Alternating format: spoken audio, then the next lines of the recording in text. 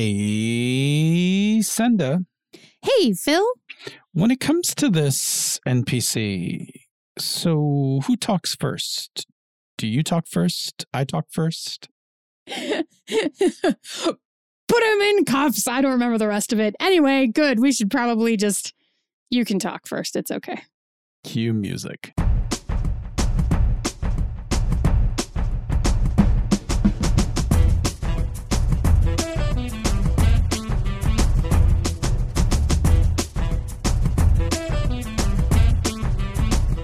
And welcome to another fine episode of Pandas Talking Games. I am one of your hosts, Phil. And I am your other host, Senda. And for today's episode, we have a topic on NPCs that came to us from K-pop and RPGs. So thank you for the topic. He asked, here's something that I haven't quite been able to figure out yet. And I'm sure the solution is talk to your players, but maybe you have some more thoughts. Spoilers. The solution is talk to your players, but here we go, right? In particular, it's about how to share narrative control among players and GMs, especially in regards to NPCs. For example, I enjoy asking players for details, and we often talk about what would be interesting to happen in a scene before we play it out, but sometimes one or two players get overly excited and narrate what an NPC does or even play them for a scene. They usually ask, but sometimes it's just a one-liner, so they don't ask, which is fine and entertaining, especially if I don't have an idea in mind for an NPC, and it gets them excited. But sometimes I had other things in mind, or I simply wanted to portray the villain myself, and then either have to say no or roll with whatever they do. Sorry, I took some liberties with your words there, apparently, by failing to read perfectly, but I think we got the gist of everything. So we're going to talk through that, but the overarching answer is, as it always is, and you are correct in this, that it is about communication at the table, right? It is. But let's, we have very few notes today. We're ad-libbing a lot of this. So I'm going to start with just kind of understanding the different types of NPCs in a game, right? So there are... We're gonna break some of these down into categories, but I'm gonna talk about like just, you know, what makes up different NPCs in a game.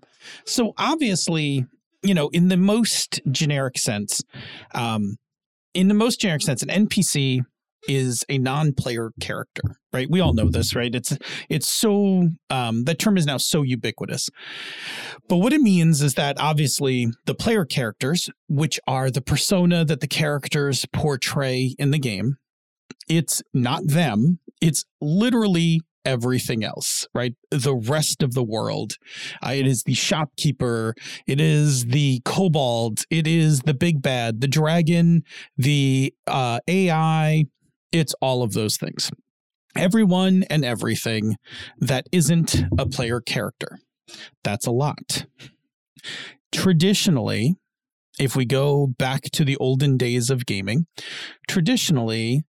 and the portrayal of NPCs is the GM's job.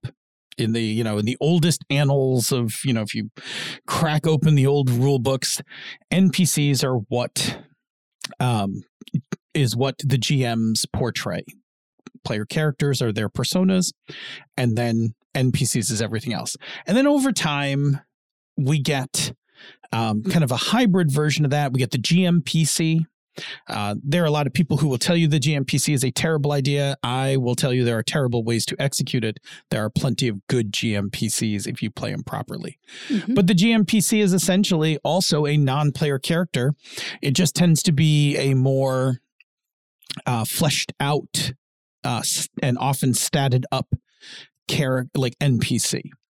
But then as NPCs go, right, there come like a lot of different types. So we have in probably the broadest strokes, right? We have NPCs who are allies to our players. They are patrons. They are friends. The weaponsmith who, arms up the players.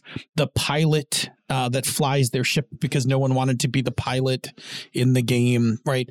They are friendly towards the NPCs or towards PCs. They help the PCs. And in some cases, they fill in roles that the PCs don't actually want to take. Then there are neutral NPCs. These are PCs these are NPCs, neutral NPCs. They are just there in the world. They fill all the other people in the world. They have no particular like or dislike for the characters, and they're just the shopkeeper, the person that they ask on the corner for, some information, those kinds of things. They're neutral. And then we have hostile or adversarial NPCs, and these are typically the opposition that our characters face, right? So this is, the monsters, the henchmen, the big bad, Baron von Badass, like all of those things. They are probably going to get into some sort of conflict with our player characters. In fact, most of the reason they're there is to get into some sort of conflict with our player characters. Okay. So in that spectrum, we have basically like 3 general bins that we're putting them into. I'm going to give you another axes, right? We're going to make this kind of multi-dimensional here. Another way to look at NPCs is that we have NPCs that are really in the orbit of the player characters, a familiar, animal companion, sidekicks, spouses, children, those kinds of things. They are part of the people that make up the PC's like area of concern, right? Those kinds of things.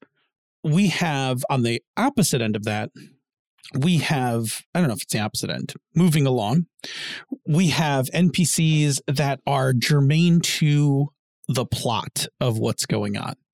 So they are NPCs that are actively engaged in the current plot and are probably helping to move the plot along, right? They are the bad guy who is coming up with plans to raid the king's treasury. They are the middlemen who are putting the squeeze on various various casinos all around the area to like steal money or whatever. But what the point is, these NPCs are how the GM is making the story move along, right? They are integral into getting all those things to happen, which eventually the players will come into conflict with, as we talked about before. And then the other kind of NPC are the ones that are just background NPCs. They're just there because in reality, there are just more people in the world, right? Than just your immediate concern and your direct adversaries. There's everyone else who fills up the world. So they're the barista at the coffee place that has nothing to do with the plot and nothing to do with your characters. Legends and Lattes. No, see, Legends and Lattes is a book. Those people are actually germane to the story. I'm talking about I know, but I'm just saying the coffee shop in your campaign should probably be named Legends and Lattes because it would be a cool reference. To the book. Yes. I'm going to stop talking and let you start talking in a second. I'm sorry to have taken this much time, but since we had no notes, I can only spill this out. Sure. I can't prompt you along it. But anyway, so that last kind of NPC, they're just background. They're just out there because in reality, there are just more people in the world. So, like I said, if you have a coffee shop that you're going to, but it's not actually part of the plot of the story, nor is it a place that you like made special in the game. You just were like, I'm like, where does this scene open? And you're like, well, I think I'm getting a coffee at a coffee shop. Mm-hmm. And I'm like, cool, the barista like spells your name wrong because it's a running joke kind of thing. Swirly. Yeah, exactly. But it has nothing to do with anything else in the game. That's just background NPC. And they're there to make the world feel like our world, like full of people. Mm-hmm. Okay. That said, that means that there are a number of different types of NPCs in the course of a game. And of course, of those 3 categories, you could mix them up. But mathematically, I think that means that we have 9 combinations? 3 by 3? 9 or 27? I never remember combinatorial. I was trying to never remember combinatorial math. Anyway, but yes, it does mean that we can align them along both of those axes, right? Yeah. That's the important part. I have to jump in and nope, I'm going to come back to that later. We're a little disorganized today. I have some things written down like, this is not the next logical thing to talk about, but that's okay. So I think once you have kind of identified where an NPC falls in the spectrum of, at minimum, like where they are in sort of the PC orbit, if they are directly, a PC NPC, if they're a neutral NPC from the perspective that they're just kind of part of the world, or if they are, an NPC that has a key plot purpose. I think that is probably one of them. It is probably the most important part to identify for how to deal with this situation. But certainly the other part influences it as well. So when I say that, what I mean is if my NPC has plot reasons to exist and is ongoing and has a specific role in this campaign and will have for the next year or whatever it is, there are probably many things about this NPC that the PCs don't know right now, and they may not know, and in a way that they can play it effectively, and may accidentally change things about it that are actually important for your ongoing plot and could, wreak havoc. Right. So for me, for this conversation, that is probably the more important of those two spectrums. But having said that, even if you have something like someone who is directly in the orbit of a PC, say a familiar, who is an NPC that is maybe, by default, I might be like, you also play your familiar, or someone else at the table also plays your familiar because, they're sort of part of the team strategy. There could be a circumstance when it interacts with that other axis, when it's an NPC that is in direct orbit, but might be in conflict with our player characters for whatever reason, that depending on your table, they may or may not be comfortable playing conflict with themselves, right? Or playing it in a way that is interesting and fun, and not just sort of like an oops, rolled over, problem solved, I just made them not care anymore, whatever it is. So this is very table dependent. But in the situation where you have an NPC kind of anywhere in that orbit of the player characters who is also going to be in conflict with the player characters, I think that adds a dimension that you have to consider when, giving your players at the table free reign on your NPCs. And it, like I said, very much depends on your table, because there are absolutely tables, and we have done this at my table, where one person will end up picking up the villain and running with it for a little bit, and it's great. So this is not a be-all, end-all. Take what works for your table. It's just a particular dimension that you need to take into consideration, comfort-wise, for your table and your game. Yeah, and I think that it maybe opens up a greater topic of sharing NPCs. Yeah. So again, we talked about in the very olden days, the role of playing out the NPCs was done strictly by the GM. And of course I say that, but I'm sure people in the 80s shared their NPCs or something across the table. But I'm just going to go with big, broad, sweeping strokes to make my point here. Over time, many tables have gotten comfortable with the idea of sharing NPCs. It is, I think, more predominant when you get into story games. It's not quite as talked about as much in more traditional games. Like not a lot of traditional games will say like, oh, by the way, let somebody else also play that NPC. It's the kind of advice, it's transferable advice, right? Yeah. So transferable advice is the kind of advice that might have been born out of one type of game, right? Very much in story games, this kind of stuff happens. If you're playing something like Fiasco, and you're not one of the two players in the scene, picking up an NPC is absolutely an acceptable thing to do. Yes. While it's not talked about in D&D, doing that same kind of activity totally works, right? It's a very transferable activity. So at some point, some tables will open up to allow players that are not currently in the scene, and sometimes, depending on the person, maybe they are in the scene, to play an NPC. I would say you'd like to avoid the part where the NPC you're portraying is solely talking to the character that you're playing, and you're just simply talking to yourself. I, even as a GM, avoid doing this. I will avoid having my two NPCs in a room start discussing with themselves. If that happens, I will, I typically just abstract back to third person and will just say what they start talking about. Yeah, which makes sense, because otherwise you're sitting at a table, and this could happen to you as a player too, right? If you're playing an NPC and a PC, you're just sitting there at a table having a conversation with yourself while everyone else stares at you. Yes. Not necessarily a ton of fun for everyone else. Unless you are a really good voice actor or people are really paying attention, they might get lost hearing you talking back and forth. Yes. Now, occasionally it's funny to use this for comic relief, but only occasionally and not for long periods of time, and usually on a podcast where you can cut things up or whatever. Agreed. Yeah. So the idea of sharing NPCs is perfectly fine.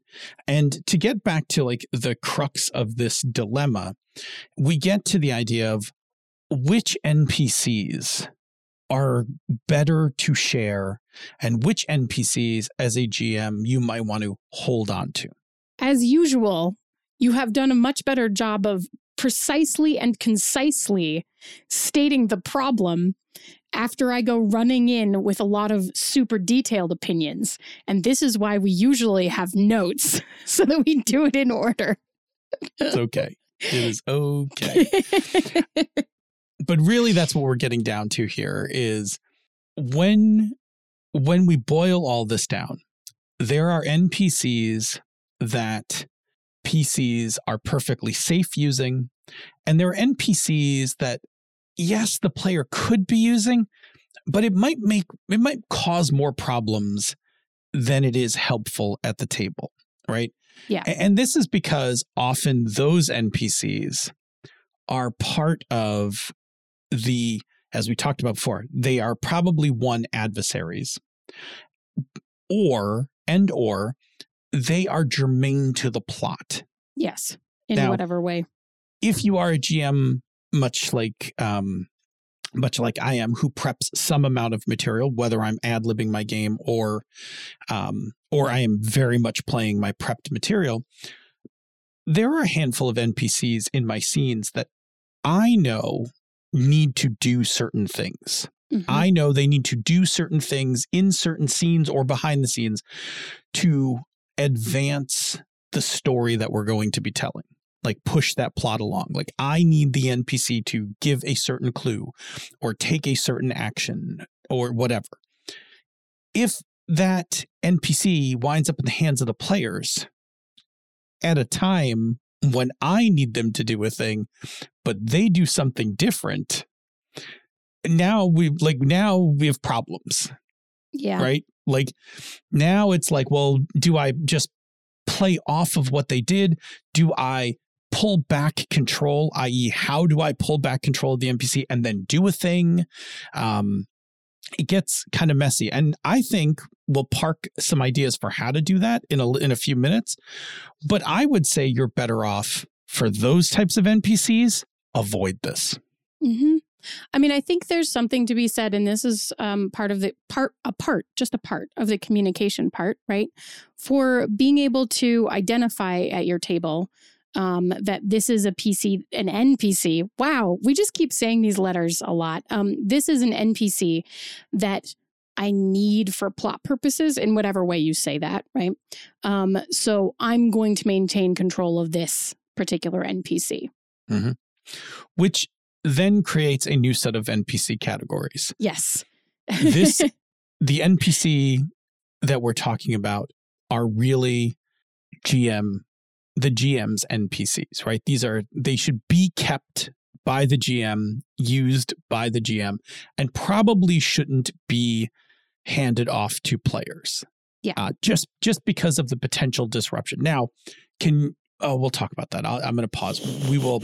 Can you do this? You can. We'll give you some hints in a few minutes. Sure. Okay. So that is definitely one category. Just keep them to yourself. Yeah. This way you can do with them as you need and keep everything moving. Yeah. And just flag it. Yeah. Yeah. The next one I think are the PCs NPCs. Yeah. Right. So there are definitely NPCs that are just adjacent to the players, familiars, animal companions, things like that, that pretty much anybody should be able to play. Right. Even including the player. Yeah.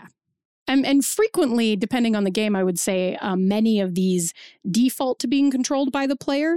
Although I think it's really interesting when they're not, because it adds a dimension of, actual two individuals to whatever is happening. But that aside, separate conversation.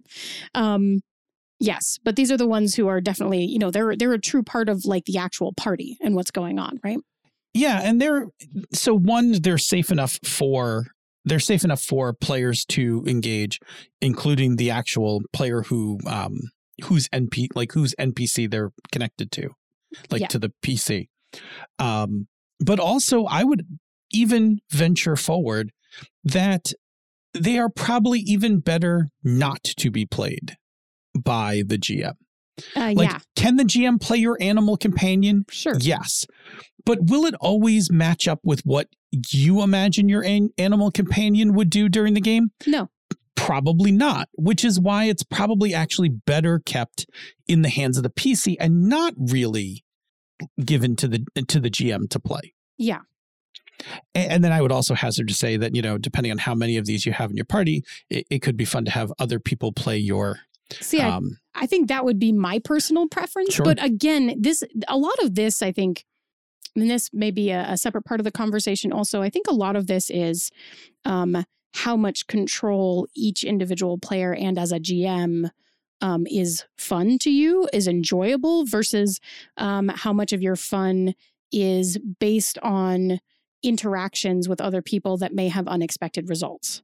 And just that it depends on the situation a lot, right? So if you are more in it for this is my character and I already know exactly this, long historical background about their relationship with their familiar and all of those things, it may be more fun to you to play out that relationship with your familiar in a way that only you with all the information can do that.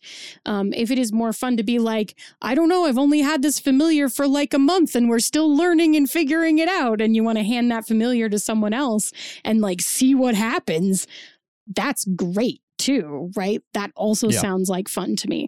So I think part of this particular conversation, and probably this entire conversation, is also about what is more fun in each of these circumstances: surprise or control. Yeah. Yeah, I agree. Right. There are times where, like, if I had an animal companion, I probably don't want surprise and I probably want total control. So no, I want that piece. I want that NPC, in my pocket. Yes. Like that's mine. Yes. An extension of your player character, essentially. Yeah. And I mean, this is also true for the GM, right? This is the same thing. I need to have control of this NPC because I need to do a certain thing. Yeah. I need to decide when to push the button that is going to detonate these bombs. Yeah. Right. Because if I give it to the PCs, maybe they will or won't, or maybe they'll do it too early, too late, something like that. Right. So I need to control these. And then, of course, because, I like threes, I like the number 3 when we do examples, right? See, now we're going to get up to like 27, right? I think. I don't know. So the other group, right? The other category, if it's not GM controlled and it specifically, or not PC specific, right? Then there's a middle ground of NPCs that are basically up for grabs. Yeah. That either the GM or the PCs could control because they don't have a specific control requirement, and it might be fun in terms of surprise what comes up. So these are things like the barista. Yeah. Like if the barista is going to persist in the scene for a few minutes for a few lines of banter or whatever, and basically you were like, oh, maybe when you were making up the description of the of this coffee shop. The barista's particularly interesting, right? They have some particular personality quirk or something. And one of the players is like, "Oh, that's hilarious. I think it's like this." Very quickly, you're like, "Oh, well, I don't need to have hold of this as GM. I don't have any specific need to hold this, hold on to this NPC. The thing that I'm going to make happen is going to happen through another NPC. So you can just be like, oh yeah, you're grooving on that. Here, take it. Yep. Yeah. Right here, take that NPC, play it out, like play it with this player, like do it. Yeah. Like I want to watch you guys do it. Yeah. I want to see it happen. Exactly. So that's that middle ground. Mm-hmm. And I think this now, if we go back to K-pop and RPG's question, yes, is now we can really get into this a little more, because what we're talking about is it is okay to, this is the communication part, right? Yes, you were going to communicate. What did you need to communicate? This is it right here. Yes.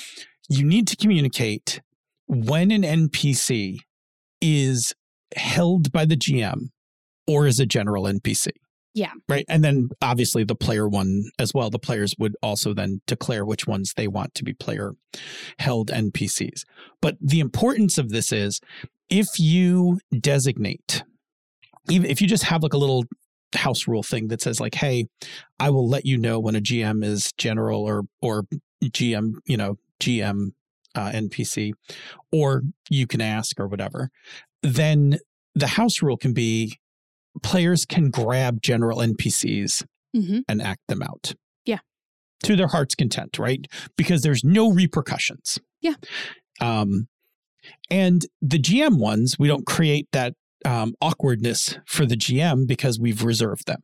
Yes. These are reserved. Yes. And that doesn't mean that those can't be adversaries, because you can totally have a adversarial NPC that you've put into the general category because they're like a henchman. Right. Like they're not like, they're like ground troop henchman mook kind of thing. And it's like, if somebody wants to act them out in a like role play scene, sure, no problem. Like they can't really, they're not driving the plot, and they can't really hurt anything. Like if they give up or, whatever. Yeah.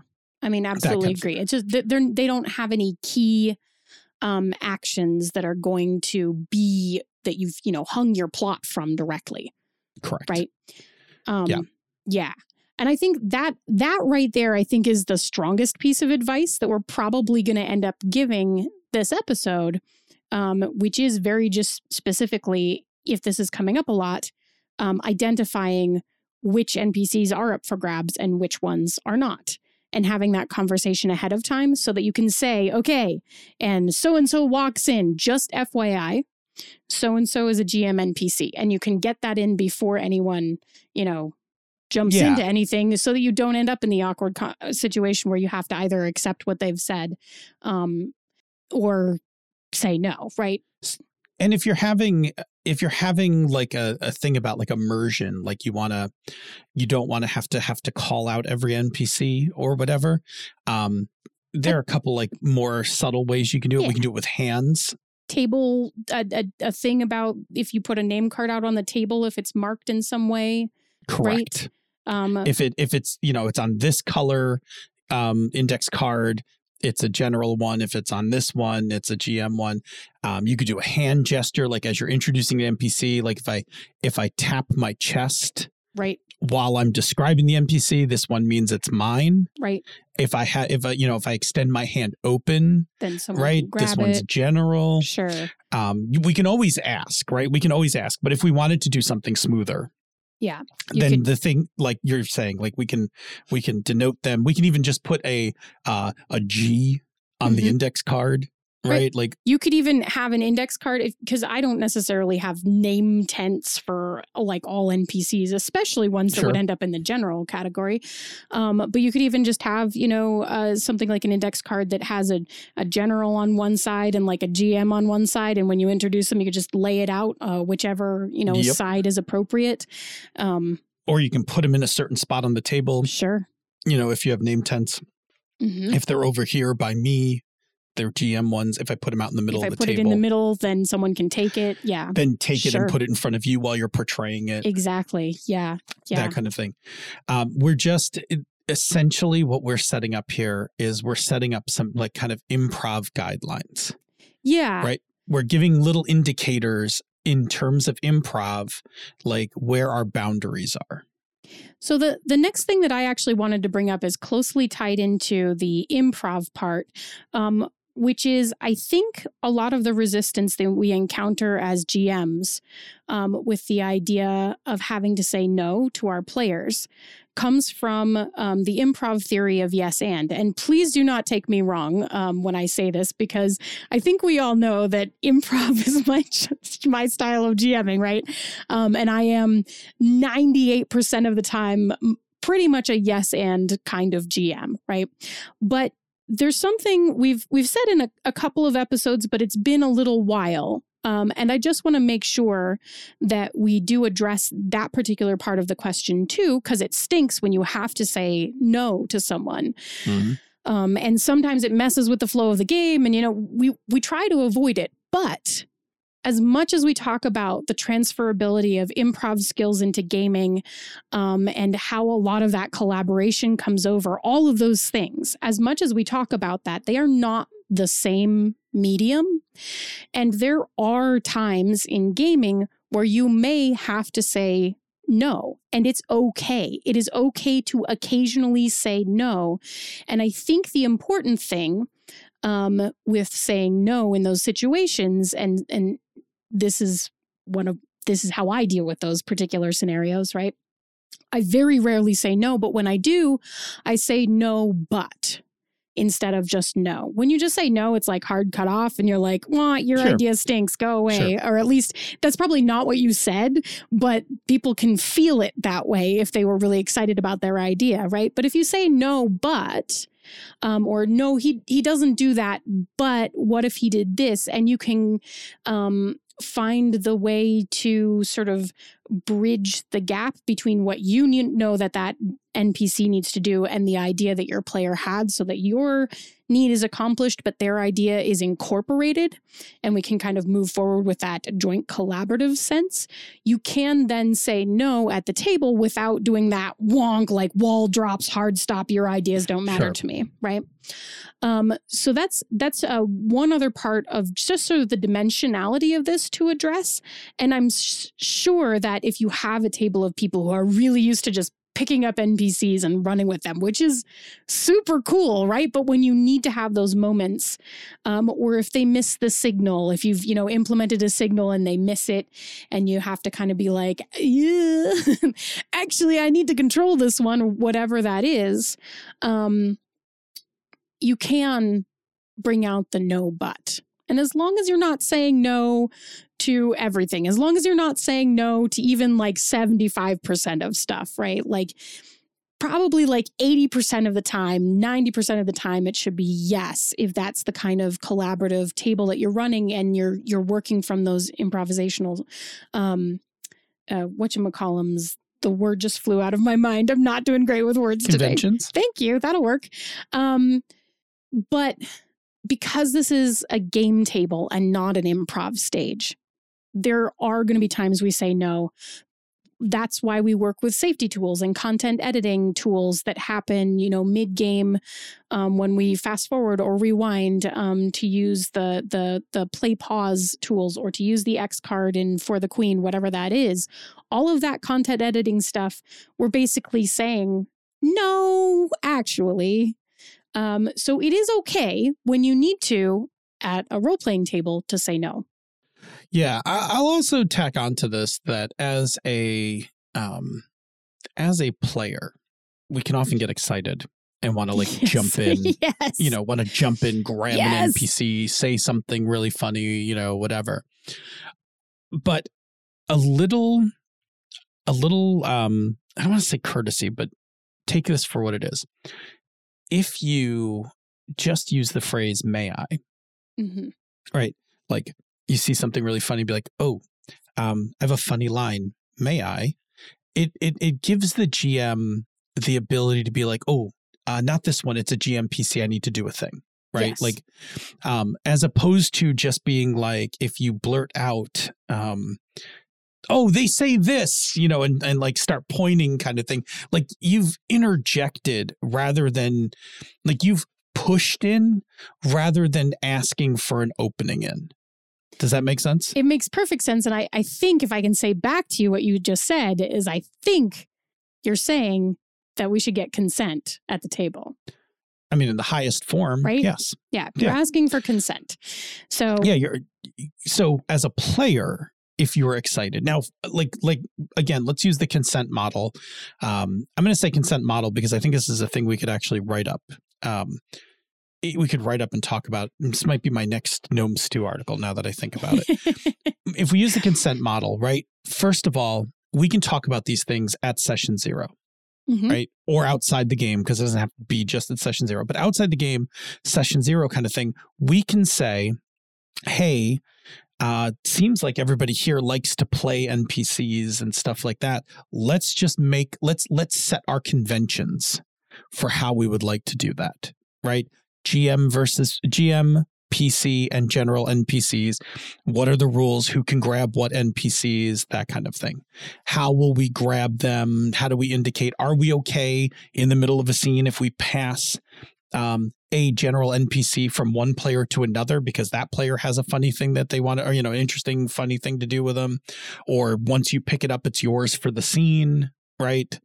All of those things. So we can do that outside of the game to establish our boundaries, to establish some kind of I'm going to use the term from my IT life, pre-authorized changes, sure. right? Like sometimes there's just things that we agree. Yeah. Like consent is given here and does not have to be asked for, right? There are certain activities that you can set up outside of the game where you can say, these are pre-consented.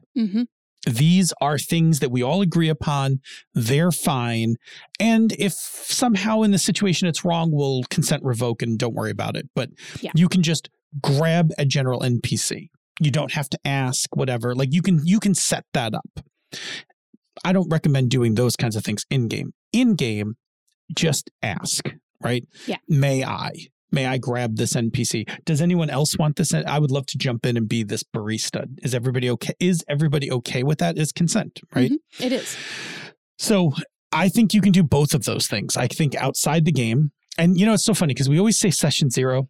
Yeah. And I'd love to imagine if we took all of our episodes and what the complete concession 0 would be for like every piece of advice we've ever given. 10 hours of session 0. It'd be a campaign to get through session 0, like a whole arc to get through session 0. Yeah. But you can, outside of the game, you can kind of establish all this stuff, whether you do it at session 0, session 1 or whatever, or you're in the middle of a game and you just set this up. But you can set this stuff up. You can make some pre-consented elements, all of those things. And then, like I said, in-game, just use in-game. If you haven't set any of this up, just use simple consent. May I? Everybody okay if? Yes. Those kinds of things. Yeah. And then what's interesting about that particular idea to me is that I think if we start working from the concept of consent, it's also easier to talk about breaking up specific parts of NPC work or actions. If someone is really excited to voice an NPC, but you, the GM, know that they have to do a specific thing, and you are comfortable, you know, jumping in to be like, sure, you can voice this, and then, but I'm going to describe the actions, so I need you to play them based on the actions that I am describing that they take, right? Like you depending on the level of trust at your table, depending on how important this particular action or this particular scene is, et cetera, et cetera, et cetera. And depending on how comfortable, you know, that player is with playing conflict or whatever that particular situation is, you can get granular to that level if you want to or need to, or it's fun. Yeah, it's so tricky. It's definitely possible, right? And it's along all the things you said. And I think it works best. I think it works best in games where you have not you don't have everything deeply prepped. Yes, probably. Like, this works much better. And like what you're describing works much better in more of an ad lib kind of thing, where we're playing to see what happens. I'm not trying to affect a certain thing in the story. So, for instance, if I was playing Cartel and I had a rival drug lord coming in to meet, why can't I remember their El Narco? the playbook, El Narco, right? They're coming in to meet El Narco, and I'm just playing to see what happens, right? I could very easily put some stuff down on an index card, a couple personality things. Sure. Here's a couple of things, like here's your motivation, right? Here's like, what you want. Right. Here's what you want in the scene, whatever. Yeah. And I could hand that to a player and go. See what happens.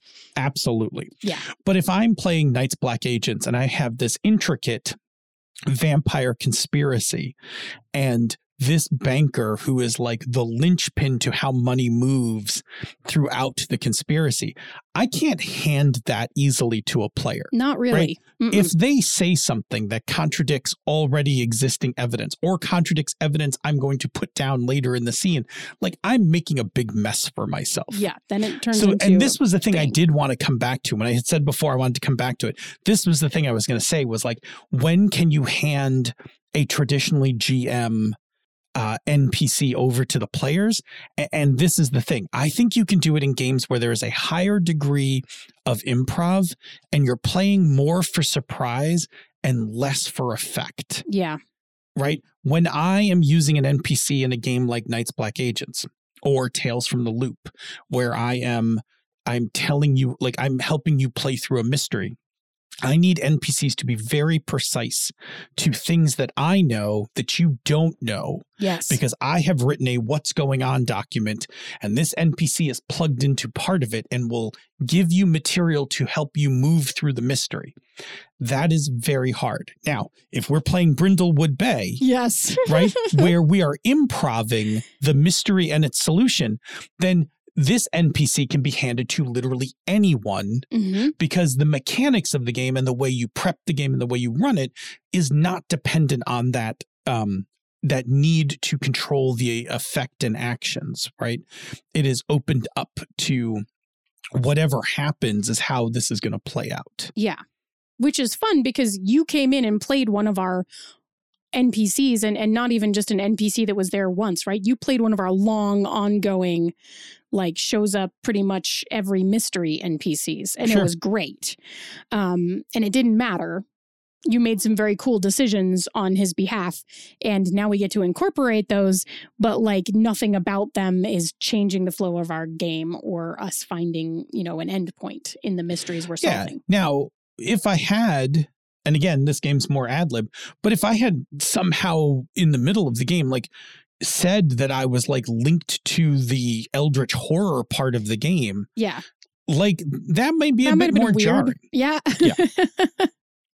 And we might have had to say, and this goes a little bit more to guesting, but I think is pertinent here as well. We've done actually this talk before. Yeah, we've done this one before, but we might have had to say at that point, no, that's not really feasible, right? Edit it back, clean it up. Edit it back, clean it up, and go. And that's about content editing at that point, right?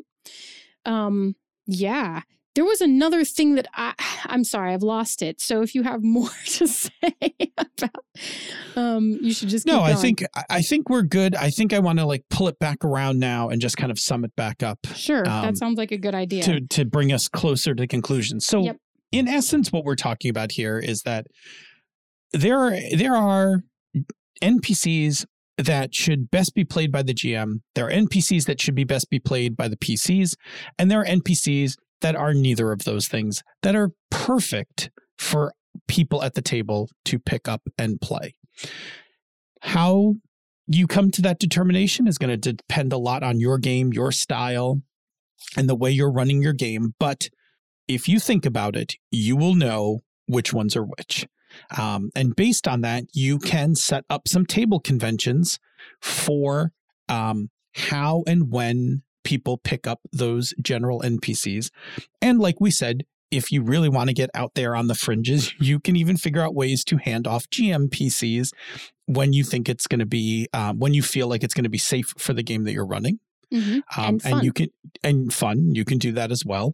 And all of this kind of revolves around consent, because there is the implied, for most games, there is the implied, I don't even want to say implied, because in many games it's explicit, that says the GM portrays the NPCs. Yes. So if you're running counter to that, this is where consent falls into play, right? This is where, because you are changing the assumption of the game. Now, if your game says in each scene, players who are not involved in the scene may pick up NPCs like Turning Point, like Fiasco, and things like that, then it's a little less about consent and more about just playing through the procedure. But if you're playing something like D&D, Tales from the Loop, Night's Black Agents, where traditionally the NPCs are played by the GM, then establish some consent about when you can pick up and which ones you can pick up to play. Yeah. Sound good? Sounds great. Want to get ready to roll out of here? Yeah, sure. I am prepared. Tell me about another show on the Misdirected Mark Network. Yeah. On the Misdirected Mark Network, you can also hear the Misdirected Mark podcast, which is Phil, Chris, Bob, and Jerry breaking down and getting inside games, game mastering, playing games, and game design in an effort to entertain and inform you. And changes to that description and to how that show works are coming soon. So if you listen, you will hear about them. It's exciting stuff. So basically, stay tuned. Because Misdirected Mark is about to hit episode 500. Yeah, at 500, things are going to change a little bit for you. So it'll be good. 501. 501. At 501, it's going to change. 500 is 500, you're going to tell us about it, right? We are going to talk about it. Yep. 500 is also going to be like a big retrospective about the show. 500, geez. It's a lot of episodes. It's a lot of episodes. And it's actually like Pandas. We're actually more than 500 because during the pandemic, we did not number some episodes because like we were all in a world of hurt. Yes. Yep. Yeah. Cool.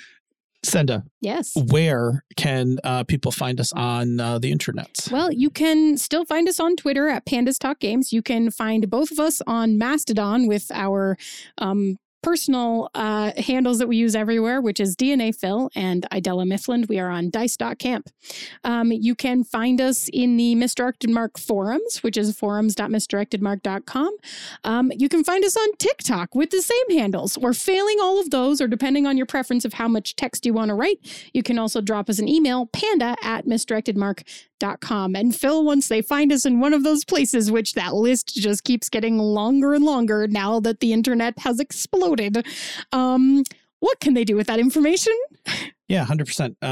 Send us some ideas of things you would like to have us talk about on the show. Much like K-pop and RPGs did, send us something that's coming up in your game that either is a challenge for you, or you just want to hear our insights on it. You just want to what if Phil and Senda think about this thing that's going on in my game? It could be specifically about your game. It could be about something in general. It could be about a particular topic. Whatever it is, the thing that we're trying to do here is we are trying to help you have more fun playing your games. So we want to use our knowledge, our experience, our insight to help inform you and give you tips, tricks, and techniques for how to do things in your game that will overall increase the enjoyment of your game. So there's a knockoff effect. The better and easier it is for you to run your games, the more games you will run. The more games you run, the more games your players will play, the more games you will play overall. And if you're polygamerous like us, the more different types of games you will play, i.e. the longer you will last in this hobby. And that's awesome because this hobby is a lot of fun and you should play a lot of games and have a lot of fun. Yes, agree. Cool. If you like what we do here elsewhere on the Misdirected Mark Network, consider supporting our Patreon campaign. Go to patreon.com/MMP. You will get access to the Slack Room for Life, the Bamboo Lounge, and the after show from the Misdirected Mark. It's cool stuff. I love the Slack Room. Come join us. Talk about a whole host of topics. Even pop in on a Friday afternoon and have lunch with us. There's a bunch of us there. We always welcome new faces. So pop on in. And the way you do that is by being part of the Slack community. So, hey, maybe we'll see you there. Yeah. And also there's a new Slack room for reading. So if you're there and you want to talk books, go check it out. Browse some channels. Cool. All righty. If you're supporting the Patreon campaign, thank you very much. We appreciate it greatly. If you're unable to support the Patreon campaign, we totally understand. There's still a thing you can do. Super helpful for us, and gets more people to listen to us, which is really what we are always striving for. What is that thing? Well, you can tell a friend on whatever platform of your choice is at this point. Or you can leave us a rating or review on Apple Podcasts or the podcatcher of your choice. Reviews are like telling a stranger, but they also make us feel warm and fuzzy inside when we get to see them. So if you leave one, you can drop us a note on whatever social media you're on, and I will go find it. There's a lot of places, so I don't necessarily track them all. But telling a friend is a very good way to get new people to listen to the show, because people will trust your opinion. So if you think that they would be into it, let them know. Yeah, absolutely. Cool. All right. Say, Senda, who is going to act out this NPC in this scene? Me.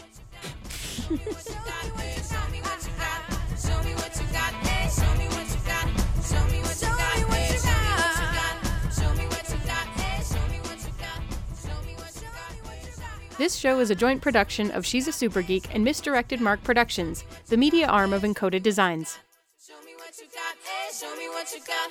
Show me what you got, eh? Show me what you got. Show me what you got, eh? Show me what you got. Show me what you got, eh? Clicky. The 299th Clicky. Well, it's really more than that, because there's some episodes we didn't put numbers on pandemic-wise. But this is our 299th official episode. I know we're technically over 300, but I like that, 300, the official 300 is coming up next week. Yeah. Bloop. We shouldn't be having this conversation on mics, because now Ryan has to edit it. Well, it's good because this is all parts. None of this matters. So Ryan can just zip along for a few minutes and then just chop all this off. This is completely trash. Does not need to be kept. Bloop. And then I did 10 seconds of silence without telling you about it. I'm pretty sure that when Ryan analyzes the waveforms, he'll see. He'll catch it. Mm-hmm. I don't know. They're really good at editing. Just saying. You should hire Ryan. Put this snippet in the end. Hire Ryan. Give me 1 second. Ask Ryan to edit your audio.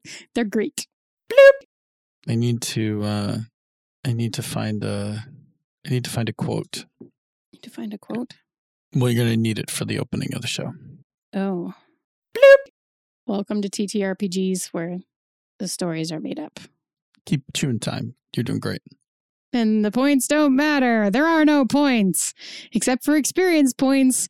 But really, milestone experience is just easier if you're playing that kind of game. And if you're not, then, play a game where leveling up doesn't have to be a whole fiasco, so that you can do it real quick whenever it needs to happen. I don't know. I've been playing a lot of Powered by the Apocalypse lately. I'm literally just saying whatever comes into my head right now while Phil looks for things. I know. It's okay. It's failing here.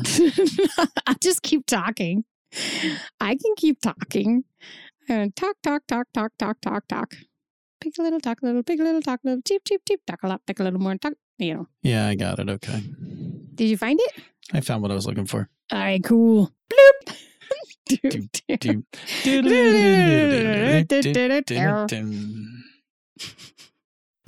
That has a knockoff effect. The more you enjoy running games, the more your players will enjoy playing games. The more games you will play, and if you're polyamorous like us, the more different types of games you will play. I think you just used the wrong word. Polyamorous? Polygamorous. Are we polyamorous? We're not, actually. I feel like we shouldn't announce it like that. Hilariously. Perhaps I'll just redo this line. Okay, maybe you should just redo that bit. Bloop. Decision made. Show me what you got. Show me what you got. Show me what you got. Show me what you got.